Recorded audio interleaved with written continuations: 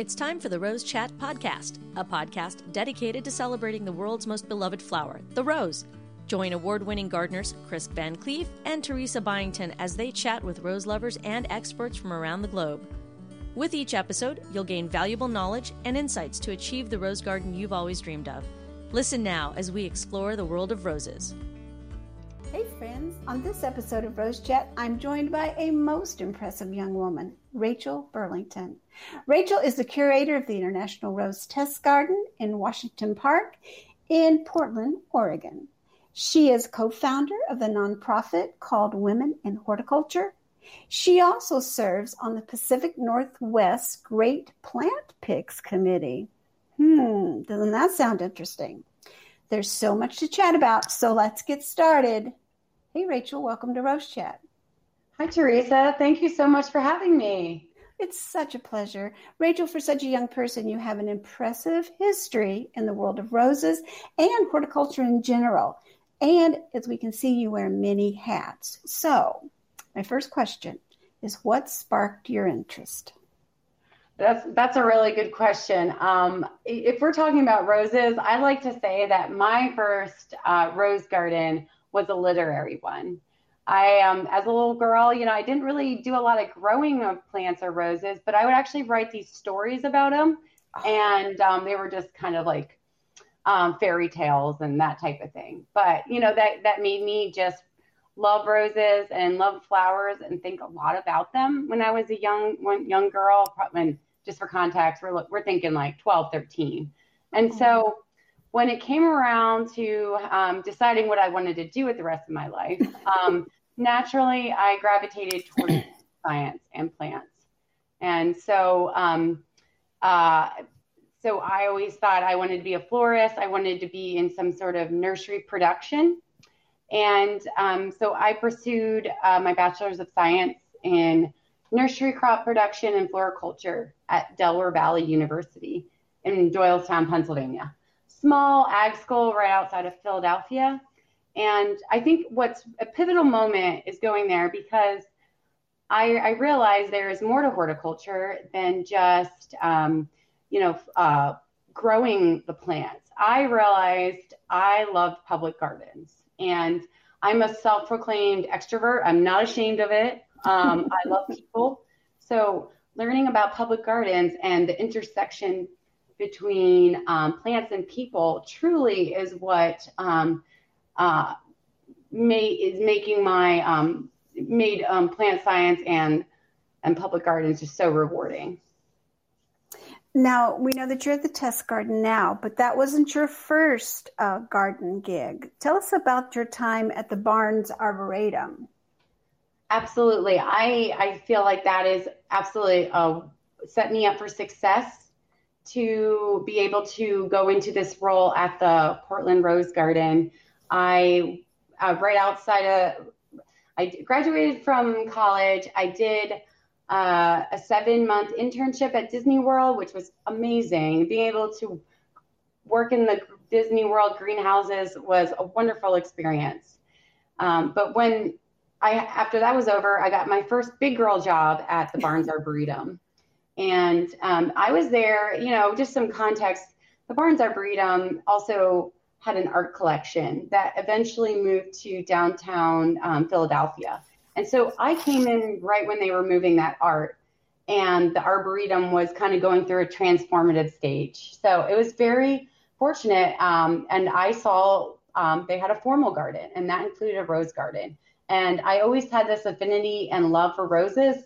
So I said, this is my area. This is what I want to learn. And I didn't actually have any specific knowledge about roses, but I certainly learned really fast. On the job training for sure.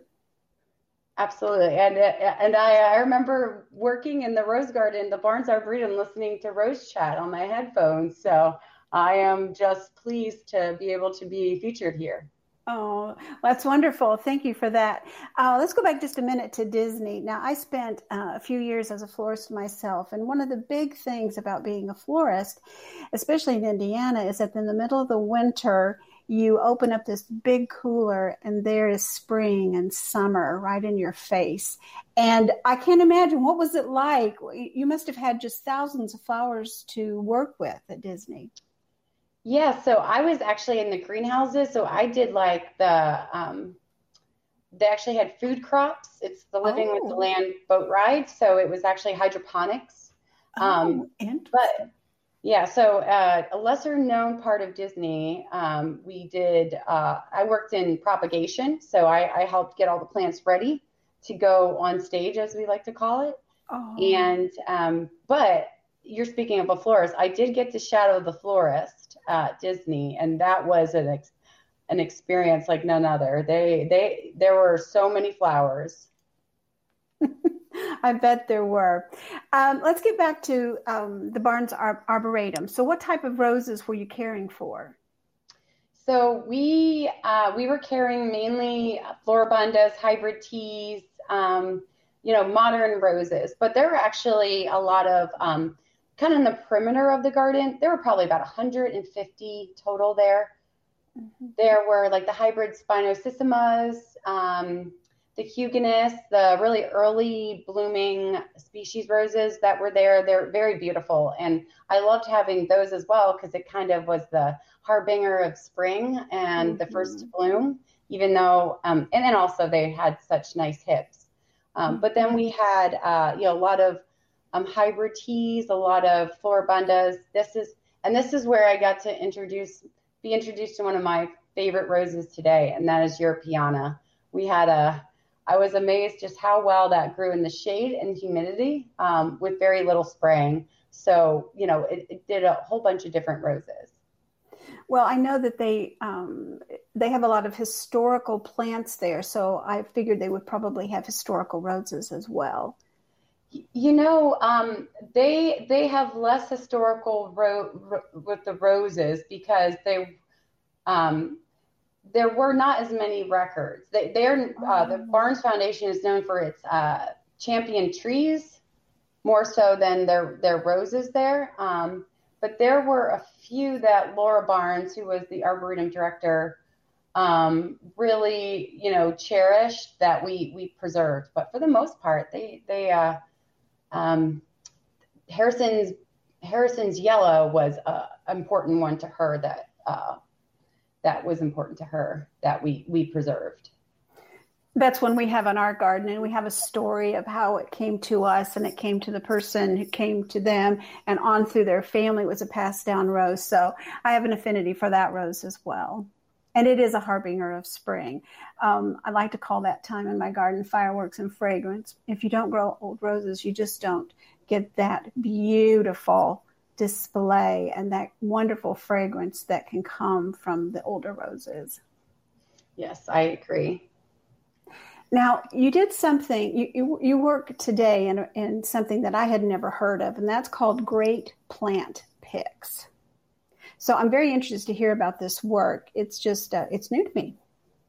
Yeah, absolutely. I'm very proud of being on the Great Plant Picks committee. Well, that's a tongue twister. It is. It's okay.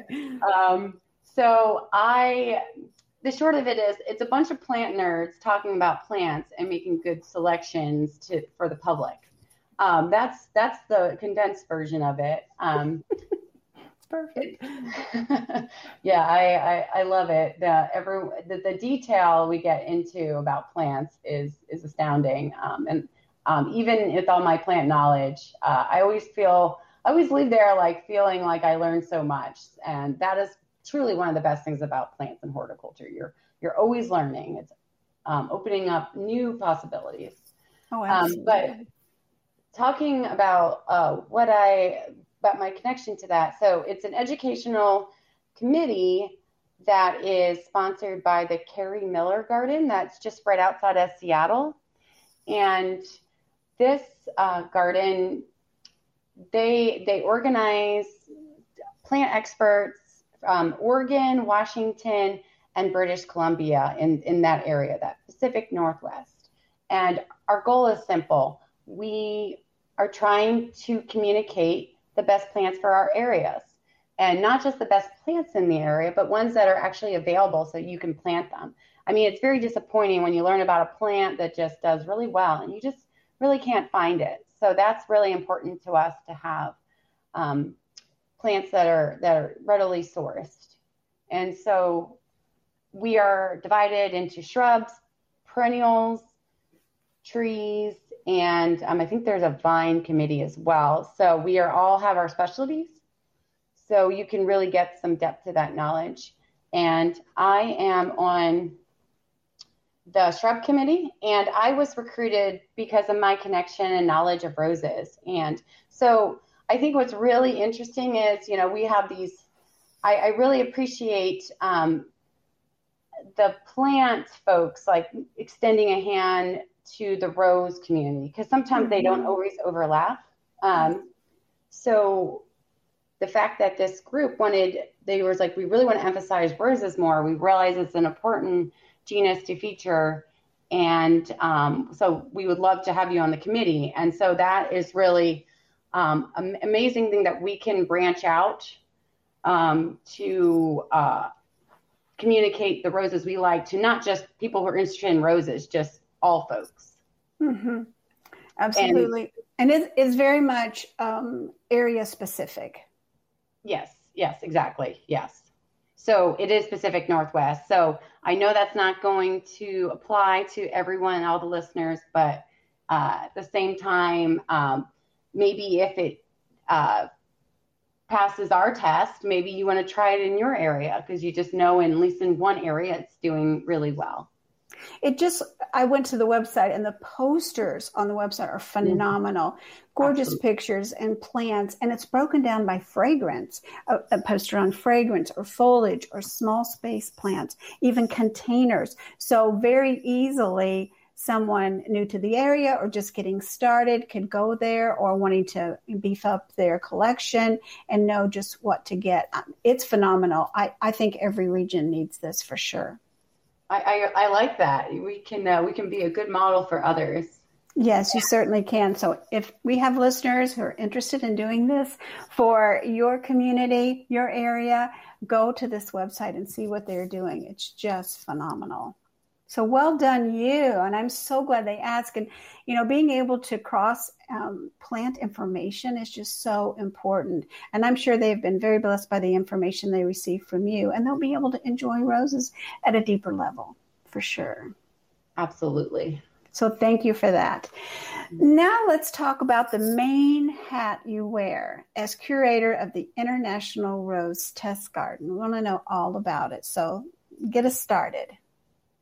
Yeah, it's hard to know where to start with the Rose Garden, but let's start with our vision. Our vision of the Rose Garden is to be a living laboratory that connects people to roses, and we do that in so many different ways. And I think that the easiest way we do that is, for starters, just how we're organized. We are a city park. We are part of the Portland Parks and Recreation System. So first and foremost, we are a free garden. So that means access is we have a lot of access. And of course, there's always things we can improve. But just being able to go there anytime and your financial situation doesn't have to be a barrier. Mm-hmm. And as a result, it isn't just a place to look at roses. It's a place to recreate, to picnic, to take pictures for your wedding, to take pictures for your quinceañera. It truly, because it's open and free to the public, life happens in the Rose Garden. And I'm very fortunate that in between planting, fertilizing, watering, I get to enjoy those moments that I see happen around me. So that's so special. That's so special. I know that you're truly going to be a person who doesn't work in the garden. You're going to stop and smell the roses, and well, you should, for sure. Absolutely. Yes. That's definitely the perk of the job. And that's probably one of our number one questions is, which one should I smell? We're working on how to best communicate that whether it's through signage or QR codes. That is certainly one thing we're working on. That is just the way people enjoy, whether it's a lilac or a peony or a rose, that they're just known for the fragrance. And it's what people are, just the way they communicate with the rose is by oftentimes something that grew in a grandmother's garden or that's a part of their history. And so that fragrance just takes them back to something beautiful. Yes, I agree. And I think I can confirm what you just said by people want to talk about their nostalgia as it relates to roses, and scent is a huge part of that. Just a side story, a few years ago, I was visiting a nursing home, it was pre-COVID, taking some roses to a nursing home. And, it's been a little more difficult to do that sort of thing since then. But going in and just handing them out to people. And in that particular bouquet were some fragrant flowers. And the conversations by these women, most of them in wheelchairs, the conversation was strong and the history was strong. And I left there thinking, I think they might be sharing stories about that maybe they haven't shared before, just because when they smelled the flowers, it triggered something. So it was a special day for me, for sure. Oh, that's so nice. I'm so glad to hear that. And, we need to do more of that too. So we get these beautiful things and we do want to share them. So let's talk just a little bit about your location. You're in the City of Roses, right? Yes, we are. Yes. That's wonderful. My sister once visited Portland in June and said she felt guilty that I wasn't there because it's just phenomenal. And I know I would enjoy going, and hopefully I will someday. So you get to live in the City of Roses. Yes. So we get to live in the city of, it is certainly a great climate for growing roses. So that's our first thing going for us. And the second thing, as far as how we got to be the City of Roses, we kind of decided we wanted to be the City of Roses. So roses grow well there, but we wanted to kind of cement that as our identity. And how that happened was, so let's see, Georgiana Pittock in 1889 did the first rose show up at Pittock Mansion. She was the wife of Henry Pittock, who, without getting into like a full-blown biography, he owned the Oregonian, which is still around today, our major newspaper. And so she had our first rose show. And, I know a lot of our listeners are avid rose showers. So it's nice to hear the history of that. And through that, the Portland Rose Society was born, which I understand is, I think, the oldest rose society in the country. So it kind of all started here, at least on record. Well, that sounds great. Yeah, and through that we started the Rose Festival, and actually let me back up a little bit more. Before the first Rose Festival happened, we hosted the Lewis and Clark Expo in 1905, and we decided we wanted to be the City of Roses. So to cement that identity, we planted about 10 to 20,000 roses along the parade route. So you can imagine all the work that went into that. What a way to rally the community. Where did they even find them? That's my first thought. I agree. I just wish there was like a movie about it, about just the politics of getting 10 to 20,000 roses planted. Oh my goodness. And it was all Madame Caroline Testu. So it's also even more remarkable that they got that many of just one variety. And we still have that rose planted in the rose garden today as a historical reminder of of how we got to be the City of Roses. What a great story. That's just a phenomenal story. I hope they had some time. Someone worked hard to provide the roses, yes. And that's a lot of digging.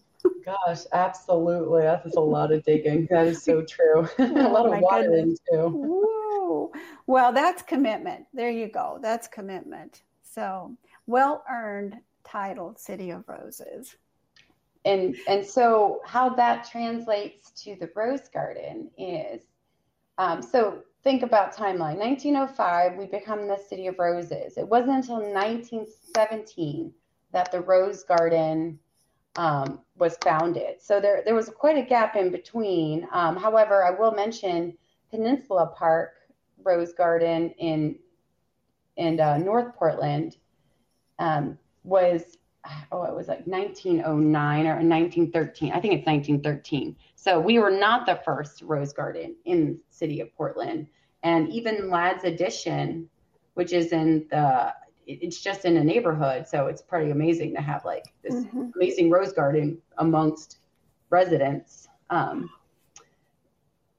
was founded in 1909. So we have these three major Rose Gardens, and it wasn't until 1917 that we broke ground. And the reason why we got founded was Jesse Curry. He is our first curator and founder, and I believe he was a president of the American Rose Society for a time. He was committed to making a premier rose garden for the city for testing and also to be an economic boost to the city of Portland. And I was actually very fortunate that we had a researcher who did her thesis on interpretation for certain city parks, and she chose the Rose Garden as a case study. And through her, she dug up so much really nice correspondence between Jesse Curry, I don't remember the two other gentlemen's names, a priest, or not a priest, a minister, and another community member who were basically determined to have this test garden in the West Hills of Portland, Oregon. And a little bit more about the location. We are a rose garden, but we are part of a grander park called Washington Park. Mm-hmm. And within Washington Park proper, there's the Japanese garden, there's Hoyt Arboretum, there's the Oregon Zoo, and there's also Greater Washington Park that includes the Cloud Forest. It also includes Pittock Mansion, which, as I mentioned, Georgiana Pittock, that's where she lived with her husband, Henry. Mm-hmm. So it is not hidden, definitely not hidden, but it is a gem, but surrounded by just a million other gems. It's like a crown, there's just so many destinations and cultural institutions. So we are quite a destination for horticulture and for visiting Portland. And it sounds like a great place for events as well. Yeah, yes, we do have a lot of events. We actually have an amphitheater that has a stage, and Johnny Cash played on that stage. Wow. And Talking Heads. So quite a rich history in events. And I will say that I don't see as many weddings as historically has happened, but I feel like the trend has, most people are wanting to have the weddings ceremonies on the reception site. So it makes sense that maybe they're not wanting to do the logistics of getting married in the Rose Garden and then going to the country club or wherever they'll have their reception. Yeah. But I see a lot of proposals. Oh. I see a lot of picnics, and during COVID, there are so many team building exercises. You can tell companies that were working from home, they wanted to use the space to get their team together, and it was just a safe way to. Oh yeah. So and I think with COVID, certainly visitation went down, but the Rose Garden is mainly a tourist attraction. So when that tourism went away, you saw just how the community itself reused the space. They used the space differently.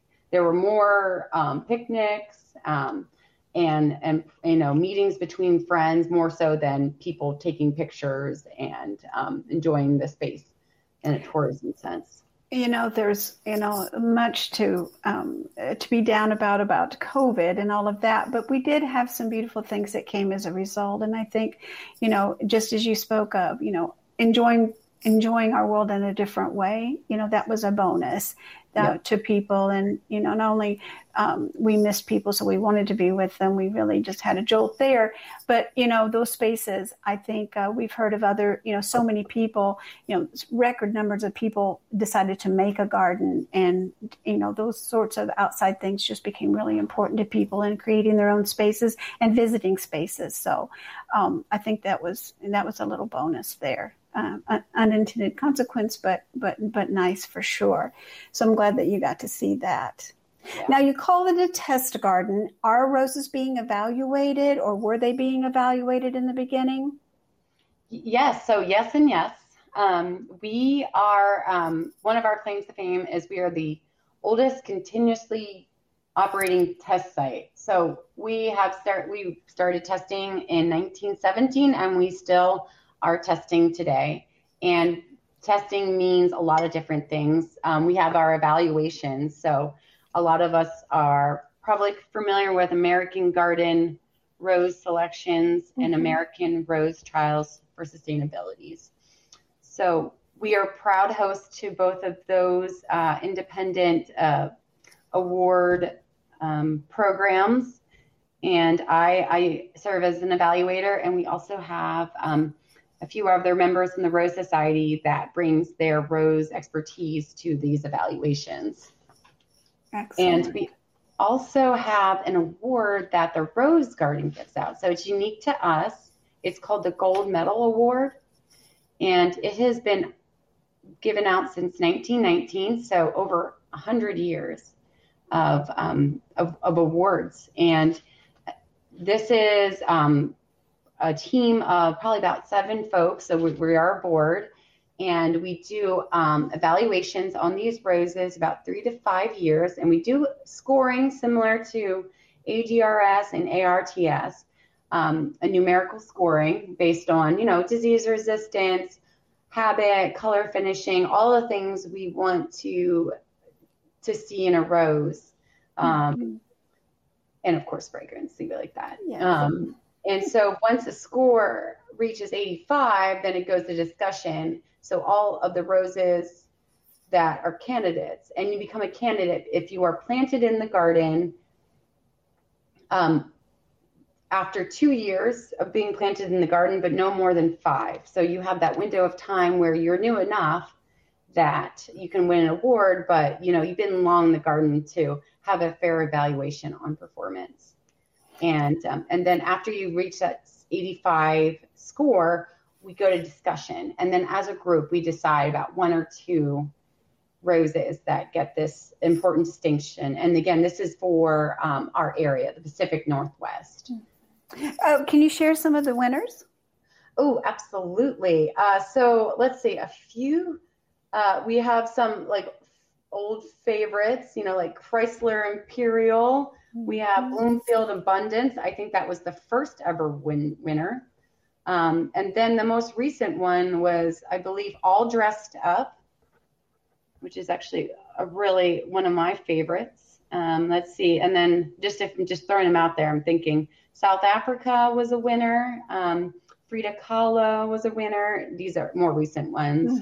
And then you have things like Burnaby, very, old roses, because, this rose award has been around since 1919. So we really have this and the nice thing is if this rose wins the award, it gets planted in our permanent rose garden collection. Oh. So we have all those roses that have won the award. Now, you mentioned that collection. Is the garden broken up into sections, like maybe named sections? Are there areas that are just the test and some are more permanent, or is it broken out in specific groupings? Yeah, that's exactly. There are gardens within the gardens. So we have this section, the Gold Medal Garden, and we also have a few other sections called the Royal Rosarian, the Promenade, and the Queen's Walk.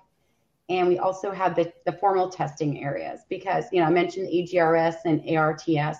They have their own section. And so because they're planted differently than the rest of the garden. So let me chat a little bit about just how it's set up as much as I can explain it. So we have, I'd say about 99% of the rose varieties are provisional, which means they get changed out to another variety probably on a 7 to 10 year cycle. And the reason for that is we want to showcase the most innovative roses on the market. And also, if one is not performing well, we will also go ahead and take that out. Granted, it gets its proper time to shine. Mm-hmm. And so that 99% is auditioning, the 99 provisional number are auditioning for the permanent status in the rose garden. And that is the gold medal collection. So it's going to be permanently there if it's planted in the gold medal collection. So we have hundreds of beds, but truly only 15 to 16 of them will not be replanted, depending on what sort of plants. And we work with a lot of companies who are so generous in donating their newest rose varieties to the rose garden. And as a result, they get to be entered in gold medal garden, the gold medal award, or Portland's Best Rose, which is a similar, this is another trial we do, but it's similar to like the Biltmore trials. It's a one-day judging event versus a prolonged valuation over a couple of years. Yes. Now, could you speak to how the roses are cared for? I'm sure each test has their own criteria, but your roses in general that you take care of, your way, how are the roses cared for? Absolutely. That people want to hear about how we do that so they can go ahead and replicate it. Yes. So we, how do I say this? So, let me talk a little bit about the climate. So Portland is known for being super rainy, but the truth is there's only a rainy season, because there can be 3 to 4 months that we actually do not get any rainfall at all. Oh. So what that means is we have to have irrigation, like supplemental irrigation for our roses. So we have pop-up heads. And so I'd say the rains usually start, it's really hard to tell. It feels like it changes every year now with the climate. But the rainy season should be September to, anywhere into May. And then on the June, July, August, and early September, we have it on a timed controller for irrigation. And we do have a fair amount of clay. And so most of the roses get irrigated, probably about twice a day for about 3 to 4 minutes. We have 2 start times to allow for that water to settle down. We also fertilize with slow release nitrogen, and we do it when there's about ½ inch of growth on the roses. And we also want to be mindful of how rainy it is, because if it's a really rainy spring, we might time our fertilization differently so it doesn't keep leaching out. Mm-hmm. And then they get a little bit of a fertilizer when we fertilize the turf in July. We also do pruning twice a year. So roses in Portland can get so big. In fact, sometimes I call it a rose forest, because they just get so tall. It's unbelievable. And so we have to prune them. We call it wind pruning. We have to prune it to our waist in probably end of October, just to minimize the damage from the winds and the rains during the winter. And then we do a more detailed prune around President's Day. I say Valentine's Day just because it has the association with roses. Mm-hmm. And that's when we take all the dead wood. We take it down to our knees. And so we have 10,000 roses. I probably didn't mention that yet. I was going to ask. I hadn't gotten to that yet. I'm so glad you said that. Now, while you're talking about caring for them, gives us a whole nother view. I have to say, one thing I love about my job is the rose prunings. We have twice a year, and so we get it all done in one day. And it kind of has that whole barn raising mentality where we have, again, we are part of the park system. So there's horticulturists that work in other parks. And so we get all the horticulturists from all the parks throughout the city. So you're looking at 30 people. We get all the rose garden volunteers. We get crews. Basically, we recruit, like, I think the most we've had pruning roses in one day was 90 folks. So it was unbelievable and a lot of fun, organized chaos. My next thought is, what are you doing with all the pruning, the canes that you've just pruned? So yeah, the short answer is we compost them. Yes. Oh my goodness. So I bet it's a fun day, just everybody of one accord, just out doing their thing. Spring, everything is easier in the spring. You're just thinking about, there's no problems. It's going to be a perfect year. You just have all the delusions of grandeur. So it's just, I'm sure it's a wonderful day. It really is. Again, always one I look forward to. And, it could be raining that day, but we always finish up with soup and snacks and just that warm feeling of making a difference. Oh, that's so good. Now, when it comes to pest diseases, how are you handling those? Yes, this is both the worst and best part of my job. I get to use my scientific mind to create solutions, but at the same time, it's just amazing. It's like whack-a-mole. When you have one issue, another one comes up. So I would say that, I started growing roses on the East Coast. And so I unfortunately brought that East Coast mentality to the West Coast, where I was so worried about all these fungal diseases, which, is certainly concerning considering, roses. But I would say that the climate here makes it a lot less susceptible to these fungal diseases such as black spot. And we have no rose rosette disease yet. Like in fact, most people here have never even heard of it. So I'm just like, don't speak the name, don't say it. We don't want it, or Japanese beetles. So I have to say we are a little spoiled in the sense that we do not have as many as we could have. But going back, so we do treat for black spot, and we do a 2-week rotation of fungicides.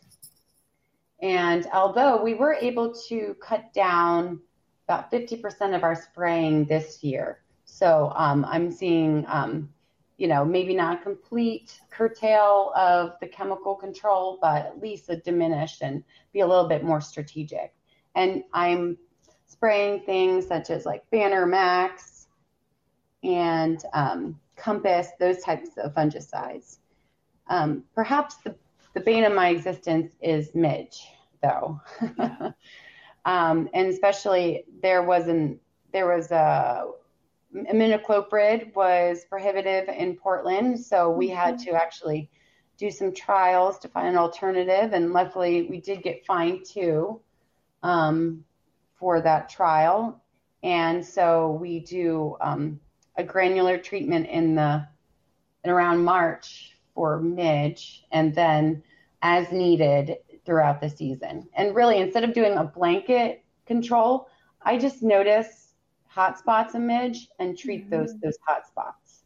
So instead of having to do the entire garden, and that just minimizes our reliance on chemicals, and it's just a lot less labor.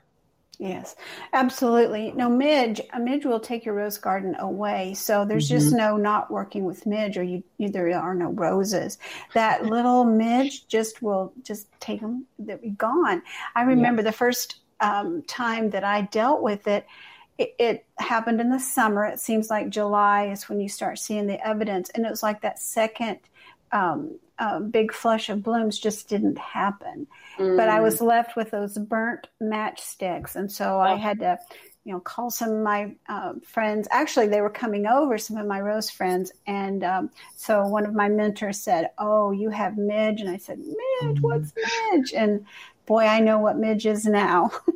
Oh boy, yes. Midge is it's part of your daily vocabulary now, I'm sure. So we don't have a lot, but we do have a little. And okay, that's good. The advice I was given was sayonara. And so we have used that to treat midge when we see it. So, there's just some things that we just have to have a rose garden. We have to look for solutions, continue to look for the best solutions, but use what we can, the least amount that we can, while we find better solutions. Absolutely, yes. So what else do we need to know about this rose garden? When do you open up the garden? So the rose garden, so it's a public park. So we are open every day, 365 days a week. And it's not a week, a year. We'll have you a long week. We got you. And we are open from sunrise to sunset. So and we don't have gates, and we do a parking lot. We do have a rose store. So if anyone wants to get a souvenir for their time visiting the rose garden, there is one available. What else is there? We have two fountains. So we have a lot of other sculptural elements in the garden, as well as roses. I mean, of course, the roses are the main attractions. And you know what I think is also special? Just the perimeter surrounding the rose garden is just a dense perimeter of conifers and evergreens. You have your Doug firs, you have your western red cedars. So it really feels, again, like a forest, and you have this Pacific Northwest background, but then you have all this beautiful color. If you're standing in the right spot on a clear day, you can see Mount Hood. And it is truly, even if, you don't want to see all the roses, just the impact is something unique. Oh, I bet. Now, one other thing I wondered about was if you have any workshops on rose care or designing with roses or any of that sort of thing that go on in the park. So I will say that the one thing that we could do better on is better educational programs. So we do offer a free tour every day from Memorial Day to Labor Day. And thanks to our lovely Master Gardener program, we're able to staff that with knowledgeable group of folks that love roses, that are trained. And sometimes the Rose Society, I think they used to do some rose pruning demos in the rose garden, but that's something we could certainly improve on. Having people to take people either one-on-one or in small groups is probably a great education. So because you're getting that specific question at the time that they see the rose. So I think that's a great thing that you do. And the other question I had was about volunteers. Do you have a team of volunteers that you count on throughout the weeks? Oh, absolutely. The Rose Garden runs on volunteers. I'm very grateful. Just the support that people have for the garden and, in the community. So I think we have a mailing list of about 700. I think about 100 regularly come. And this might be a good time to talk just how the whole staffing is structured, because so we have the best way I like to put it is, instead of talking about FTEs or how many full-time folks who we have a lot of people doing a lot of different things. And a huge part of that is volunteers. We have park staff that maintains the assets, make sure, the irrigation's running, make sure that the park is clean and safe and that type of thing. And any sort of like edging and using power equipment, that's in the realm of staff. And then we have and then when we talk about our volunteers, they do so much. They give tours, they deadhead, they have special projects that they work with me on. Like right now I have a team of rose sniffers. They are actually going around smelling all the roses systematically and assigning a certain score to the scent. We're doing it at different times of the day too, so we could capture the different nuance of smelling, and then we're going to put that in some sort of communication to the public. So that's fabulous. Everybody wants to be on that team. Exactly. What a team. No. What'd you do today, honey? Just sniffed roses and, put some data to create some data, Oh, that's fabulous. And then we have a volunteer board, the Friends of the Washington Park Rose Garden. And so they are an advocacy board that helps train and manage volunteers, but they also, their important part is their advocacy, that they really care about the Rose Garden. And, the Rose Garden is part of the park system, and I certainly appreciate how solid the funding is, but we are one bit of a bigger organization. So there's a lot of conflicting needs. So having someone advocating for the Rose Garden is certainly helpful. Those people are just worth their weight in gold. I was just at Elizabeth Park. We just are back from vacation out east and went to the Elizabeth Park Rose Garden. And it's a historical place, as you can imagine. And so one of the things that I learned was that many, many years ago, there was talk that the garden, there wasn't people there to keep it up and that sort of thing. And they were just going to plow it under. And so this group, the Friends of Elizabeth Park Rose Garden, saw that didn't happen and that plans were put into place to take care of the garden. The garden is amazing. So, just a few people can have a big effect on that sort of thing. Absolutely. So I was so appreciative of those people that I'll never know and be able to thank, but I'm so glad that you have such a group.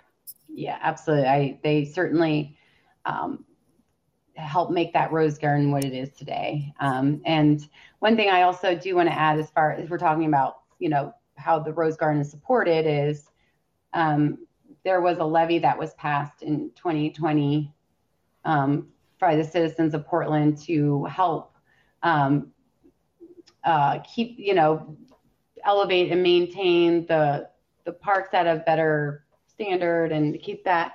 And the Rose Garden has really benefited from that parks levy. They were able to give me some more positions to help work in the Rose Garden, some FTEs. So I just see a huge difference from that levy. So good. They're just, you can't have a rose garden without some people and some resources. So Absolutely. Absolutely. They can live on their own, but they might not be as beautiful in that mass as you want them to be. It takes a city to take care of a rose garden. And you're in the right city. Exactly. Yes. Lots of support, and I appreciate that. That's wonderful. Well, now, before I let you go, we have to get down to the brass tacks of things. And you spend all this time in a rose garden looking at beautiful roses and smelling wonderful roses. So what are your favorites? Oh, man, I'm sure everyone has difficulty. I like to categorize them. The nice thing is I get to see the newest ones, a lot of new ones. So I get to change it every year because, based on what comes in. I would say, I think I mentioned this early, probably my all-time favorite one is Europeana. I have an affinity for red roses, and I particularly sentimental because that was one of the first ones I grew and grew well, because there's a difference. And, it did well on the East Coast and it's doing well on the West Coast. So that just kind of reminds me, it just kind of makes me feel good that it does well in all regions. I would say a few other ones that are probably a little bit more recent. I really like, let's talk about red roses still. I love the Desmond Tutu rose. It is, the blooms are so persistent and there's always something beautiful to look at. Unfortunately, it does not have the fragrance that I like, but I don't think Europeana has that. I think probably the best red roses with fragrance would be Firefighter if I had to say that. I really like Daybreaker. That's a stunner. One of my favorites. I also like All Dressed Up. That one, I think the first year I planted it, it was like the third year. It was just so vigorous in its first year. And I think that's important because people who are just planting roses, if they have to wait 3 years for it to get full size, maybe they aren't as willing to plant more roses, but having roses that do really well in the first year is helpful. I have to say, I wrote some down. Tequila Supreme, I really like that rose a lot. That one's actually a big crowd favorite here in the Rose Garden, as well as Parade Day. That's another favorite from folks. It's pretty. Those are really pretty. And I think this is a brand new one. Make Me Blush is really starting to wow me. And again, another crowd favorite. Those are all kind of newer ones. I would say, sorry, I'm just like, I don't know if I can ever stop talking about this. I think it's Marietta, that mini. That one is a really, really interesting bloom. The outline just gives it a 3-dimensional look to it. And I really like Sugar Moon. I love white roses, and you just don't really see that many available on the market. I don't really like white ones because thrips can show the damage really really blatantly, but I do love the white roses, and that one has a wonderful fragrance. I love the light colored ones too, and you do see the thrip damage, and especially that very first flush. You'll see it, but I forgive them because they just are so rich and beautiful. So pretty. I like what you said about, it says a lot about a rose if it comes out of the gate, swinging. I had a couple of test roses from Proven Winners, and they all did well, but one that just blew me away has been Reminiscent Pink. And I don't know if you have that one out there, but it looks like an old-fashioned rose. It's Reminiscent Pink. It is absolutely stunning. And it's just, in all summer, it has just kept going, even when, we're getting near 100 this week. And it's shell pink, and I love pink. And so many pink ones to choose from. But this one is outstanding. And, of course, this is second year, but it's just been covered in so many blooms. And it's just healthy and fragrant, and so a real winner there. So I'm excited to see what others are going to come out of that series for sure. But some roses just do take a little while, and I couldn't help but think about my garden when you were talking about you have to, before winter, you have to do that waist high pruning, because if around here, if you have David Austin's, they're going to need the waist high pruning. Yes, absolutely.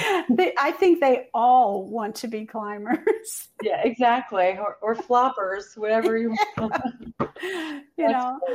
I like a good floppy, flouncy rose, but the winter winds is just not good. Yeah.